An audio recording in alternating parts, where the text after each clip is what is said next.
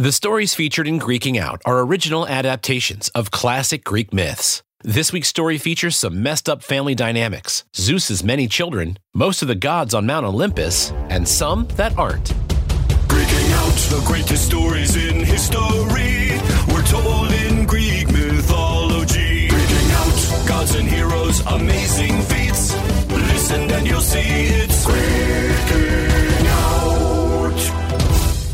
Welcome back to Greeking Out. We're looking forward to another great season of stories filled with Greek heroes, ferocious monsters, and a few field trips to different mythologies from around the world. But since this is our ninth season at Greeking Out, we wanted to take some time to go back and review a few of our favorite gods and goddesses here on Mount Olympus. After all, we have come a long way and covered a lot of ground since our first episode premiered. The first episode of Greeking Out debuted back in 2019. Yeah, which feels like forever ago, and... You had slightly more hair back then. Hey now, come on. I mean, it's probably true, but you don't need to call it out, Oracle. I mean, that's the best part of working in audio, actually, is that nobody actually has to... Anyway, we've done a lot of episodes since 2019, and along the way, we've gotten a lot more listeners. So if you're new here to the show, or if you're just looking for a little bit of a refresher on some of the major characters in Greek mythology, this episode is for you. And when it comes to the Greek gods, there's only one place to begin. He's the tippy top of the pyramid, the cream of the ancient Greek crop, the king of the gods himself, the one, the only... Zeus. Oh, yeah! The countdown thing is back. I love it when we do this. Okay, yes. So yes, Zeus is the top dog on Mount Olympus, and he's basically the whole reason the Olympians are even in power. If it wasn't for Zeus, the Titans would still be in charge. To hear how the Olympians stole power from the Titans, listen to the Olympians and the Titans episode in Season 4. Right, we go into all the details on that episode, but the gist of it is that Zeus's father, a Titan named Cronus, heard a prophecy that one of his children would grow up to challenge him for the throne and take away his power. So he did the only reasonable thing he could think of. He swallowed his children one by one. Swallowing children whole is neither anatomically possible nor morally appropriate. And they say we aren't a parenting podcast. But regardless, Cronus proceeded to swallow all 5 of his children. You might recognize their names. Hestia, Demeter, Hera, Hades, and Poseidon. Right, and they all got eaten. So when Zeus's mom, Rhea, got pregnant with her last child, a baby named Zeus, she found a way to protect him from his father's digestive tract. Rhea decided to trick Cronus by wrapping a rock in swaddling cloth and passing it off as a baby. Not the most elaborate costume in the world, but since Cronus wasn't the brightest star in the constellation, he didn't notice anything was amiss. Rhea was able to sneak the real baby off to an island far away from his hungry father. Zeus grew up on this island and was ultimately raised by a goat, Amalthea. And in this case, we don't mean goat like greatest of all time. We mean goat like farm animal goat. You know, goat. You might say that Amalthea was the goat of goats. Wow, Oracle, was that humor? After 9 seasons working with you, something was bound to rub off. Okay, fair enough.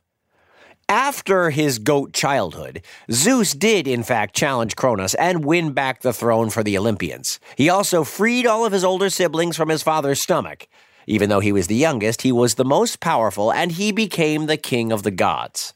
But Zeus wasn't always the best leader. He had a tendency to get in a lot of trouble, and he had a reputation for liking everyone but his own wife. Zeus had affairs with many mortals and goddesses in ancient Greece and is the father of several bigwigs on Mount Olympus. Some scholars suspect that Zeus had around 100 children. 100 children? Man, I thought having 7 was a lot. Well, anyway, not everyone was a fan of all of these romances, especially his wife. Which brings us to the next god on our list. Give it up for the queen of the gods, Hera. Yeah. Now, there are a lot of myths that paint Hera out to be a bit of a bad guy. She's known for being jealous, controlling, conceited, and maybe a little bit rude. But what people don't always realize is that Hera had some pretty bad luck. Zeus tricked her into marrying him, and then she was forced to watch him have affair after affair without being able to really do much about it.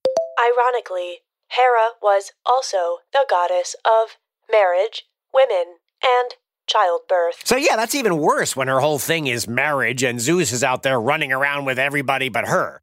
Eventually, this turned her into a bitter, vengeful person, and that's the way most of the myths portray her. Hera was known for being spiteful and could dole out some pretty nasty punishments. Hera is responsible for taking away the voice of a wood nymph named Echo. Echo was only able to repeat the last few words of what someone else said. Echo was only able to repeat the last few words of what someone else said. I know what you're doing. But yes, we talk more about this in the Echo and Narcissus episode. We talk more about this in the Echo and Narcissus episode? Stop that. It is frustrating. It's frustrating? I am officially giving you the silent treatment. Okay, sorry. I can't resist a good Echo joke. A good Echo joke. But anyway, keep in mind that Hera was also incredibly clever. She was very smart, and her tactics helped the Olympians in several ways. She was also an animal lover and had a number of sacred animals, including the peacock. It was said that she would ride around in a chariot that was actually pulled by a flock of peacocks. Talk about making an entrance. And like her precious peacocks, Hera was considered to be incredibly beautiful. In fact, she might have been the most beautiful of all the goddesses except for one. It's everybody's favorite goddess of beauty, the winner of the very heated Golden Apple dispute, the one, the only... Oracle, come on, Oracle, this is your line. Silent treatment. Remember? Right, okay, sorry, I'm sorry. Can you just please say the line? Aphrodite. No, you gotta do the thing, the cool sound thing with the... Aphrodite. Yeah, thank you. It's just so cool when you do that. I love that. Anyway, Aphrodite was so beautiful that she was said to be the favorite goddess of all the Greek sculptors. As a result, she's featured in more pieces of art than any other mythological figure. She's also known for having a lot of famous romances, including Ares, the god of war, and a mortal named Adonis. Aphrodite is said to have at least 17 children from 7 different fathers. Her most famous child might be Eros, the Greek god of love and desire. Listeners might remember him from our Eros and Psyche episodes. And in case her looks weren't enough, Aphrodite also had a magical girdle that possessed love and desire, making whoever wore it absolutely irresistible. Many of the gods and goddesses would actually borrow the girdle from Aphrodite from time to time. The girdle is a belt-type accessory that was gifted to Aphrodite by her husband, Hephaestus. Right, but didn't she dislike him and pretty much refuse to acknowledge their whole marriage? Yes, she did not find him to be a worthy partner. If he was smart, he would have worn the girdle himself. That is an excellent point. Yeah. Okay, who's up for a commercial break? Anybody? Okay. Yeah, me too. All right, we're going to take a short break. We'll be back on the other side with more Greeking Out. Hey parents, the Nat Geo Kids Greeking Out book is in stores now. This kid-friendly collection of tales from Greek mythology showcases familiar favorites from the podcast, as well as brand new, never-before-aired stories. Coupled with colorful illustrations and informative sidebars, this collection is a great gift for the Greek mythology aficionado in your life. Available wherever books are sold. Okay, thanks for that. And now we're back with more Greeking Out. Let's take a second to talk more about everybody's favorite blacksmith. Give it up for... Hephaestus. That's what I'm talking about. Yeah, Hephaestus was the god of fire, and he really was one of the unsung heroes on Mount Olympus. His blacksmith shop played a vital role in helping the gods and goddesses secure the weapons of their choice. In addition to providing Zeus with thunderbolts, Hephaestus also made Artemis's silver bow, Achilles' shield, Athena's breastplate, and Hermes' winged sandals. He was a busy guy. He was, and wasn't his workshop located under a volcano? According to some myths, Hephaestus's shop was inside a mountain and would frequently cause eruptions. Yeah, and it's probably a good thing that he was career-oriented because Hephaestus wasn't very lucky when it came to relationships. Like we said, he was married to Aphrodite, but she wanted nothing to do with him. The whole marriage only happened because of a deal he made with the queen of the gods, Hera. Hera was so disgusted by Hephaestus's appearance that she banished him from Mount Olympus when he was just a baby. This is true, but thankfully Hephaestus did have one person in his corner. His BFF, the god of wine and life of the party, Dionysus. Now, Dionysus is an unusual god. He's actually the only immortal to have a human parent. Dionysus' mother was a woman named Semele, and his father was, well, you guessed it, Zeus. Unfortunately for Semele, Hera caught wind of this affair, and she ended up tricking Semele and ultimately causing her death while she was pregnant with Dionysus. Zeus managed to save the unborn baby and stitched him into his thigh until the baby was ready to be born. I do not have any scientific explanation for how this is possible.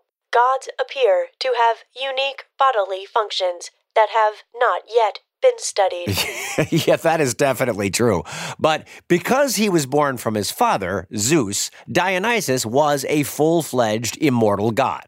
He was also one of the more fun, laid-back gods on Mount Olympus.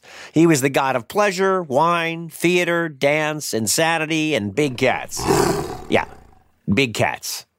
We're not kidding. You made that joke in a previous episode, and it is still not funny. Oh, come meow, Oracle. Lighten up a little. See what I did there? Meow, come meow, and come... Okay, yeah, you're right. That was pretty bad. But it's true. Dionysus had a lot of interests, felines included. And because he had so much fun, he quickly developed a dedicated group of followers who would travel with him from place to place. Dionysus was often accompanied by satyrs, half-goat, half-man creatures. Yeah, I know. I thought that was kind of interesting. Do you know why they all started following him? He was tutored by a satyr named Silenus, who became a sort of father figure to Dionysus while he was growing up. Okay, interesting. So they sort of formed a bond. He later would become Dionysus' first and most devout satyr follower. Makes sense. I'm glad he found someone who would support him. Some scholars also claim that Silenus was the satyr who King Midas found asleep in his garden and gave back to Dionysus in exchange for having everything he touched turn into gold. Wow, really? So all of these myths and characters are kind of interconnected. You are just figuring that out after 9 seasons? Well, I'm just clarifying that for the audience. I, of course, knew that. So anyway, Dionysus is also closely connected to the underworld. Speaking of which, this seems like a good time to introduce the Lord of Darkness himself, the King of the Underworld, but most importantly, Cerberus's dog dad. Hades. Yeah. Hades is considered to be one of the 3 most powerful gods in all of Greek mythology, right up there with Zeus and Poseidon. Now, even though Hades is the god of the dead, he is not the god of death. That honor belongs to Thanatos.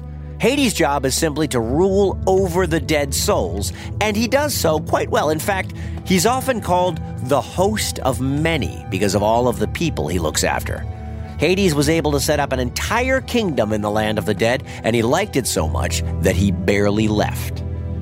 Also, Hades had a dog, Cerberus. He appears in many myths, he has 3 heads, and he is the goodest boy in all of ancient Greece. Yes, he is. Oh, yeah.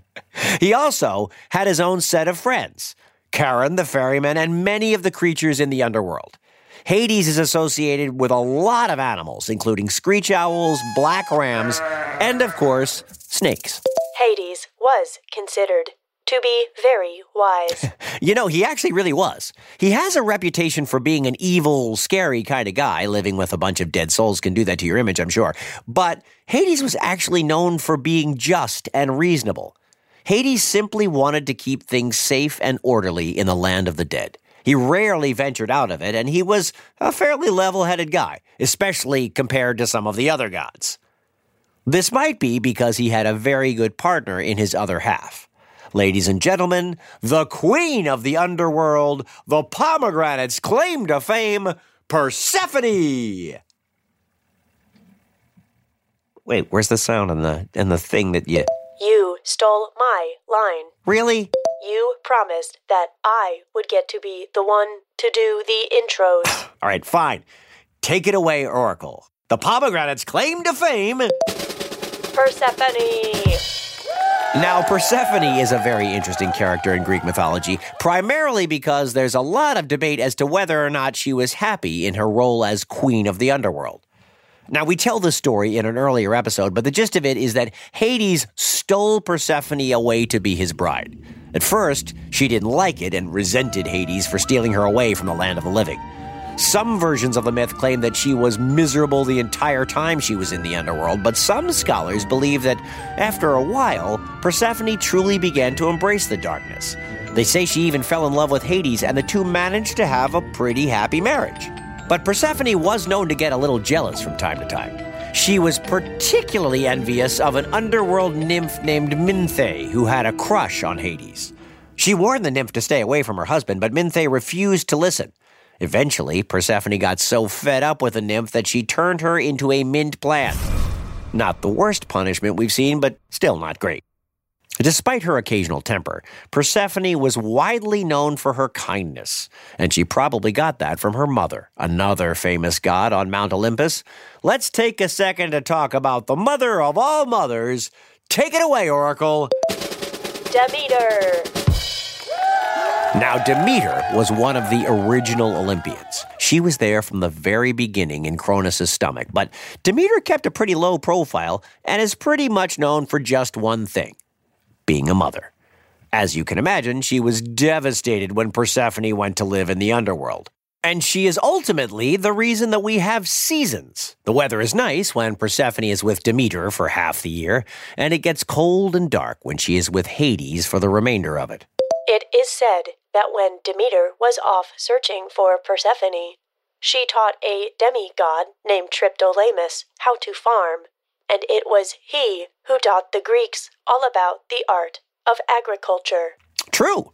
And in addition to her love for her daughter, Demeter is also known for her beauty.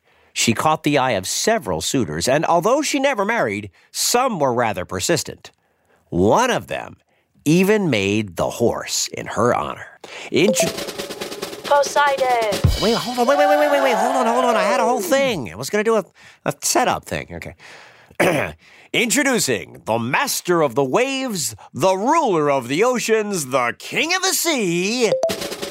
Poseidon! Right, Poseidon was one of the strongest gods in all of Greek mythology.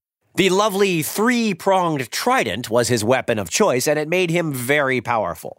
Poseidon was known for striking the ground of Mount Olympus with his trident.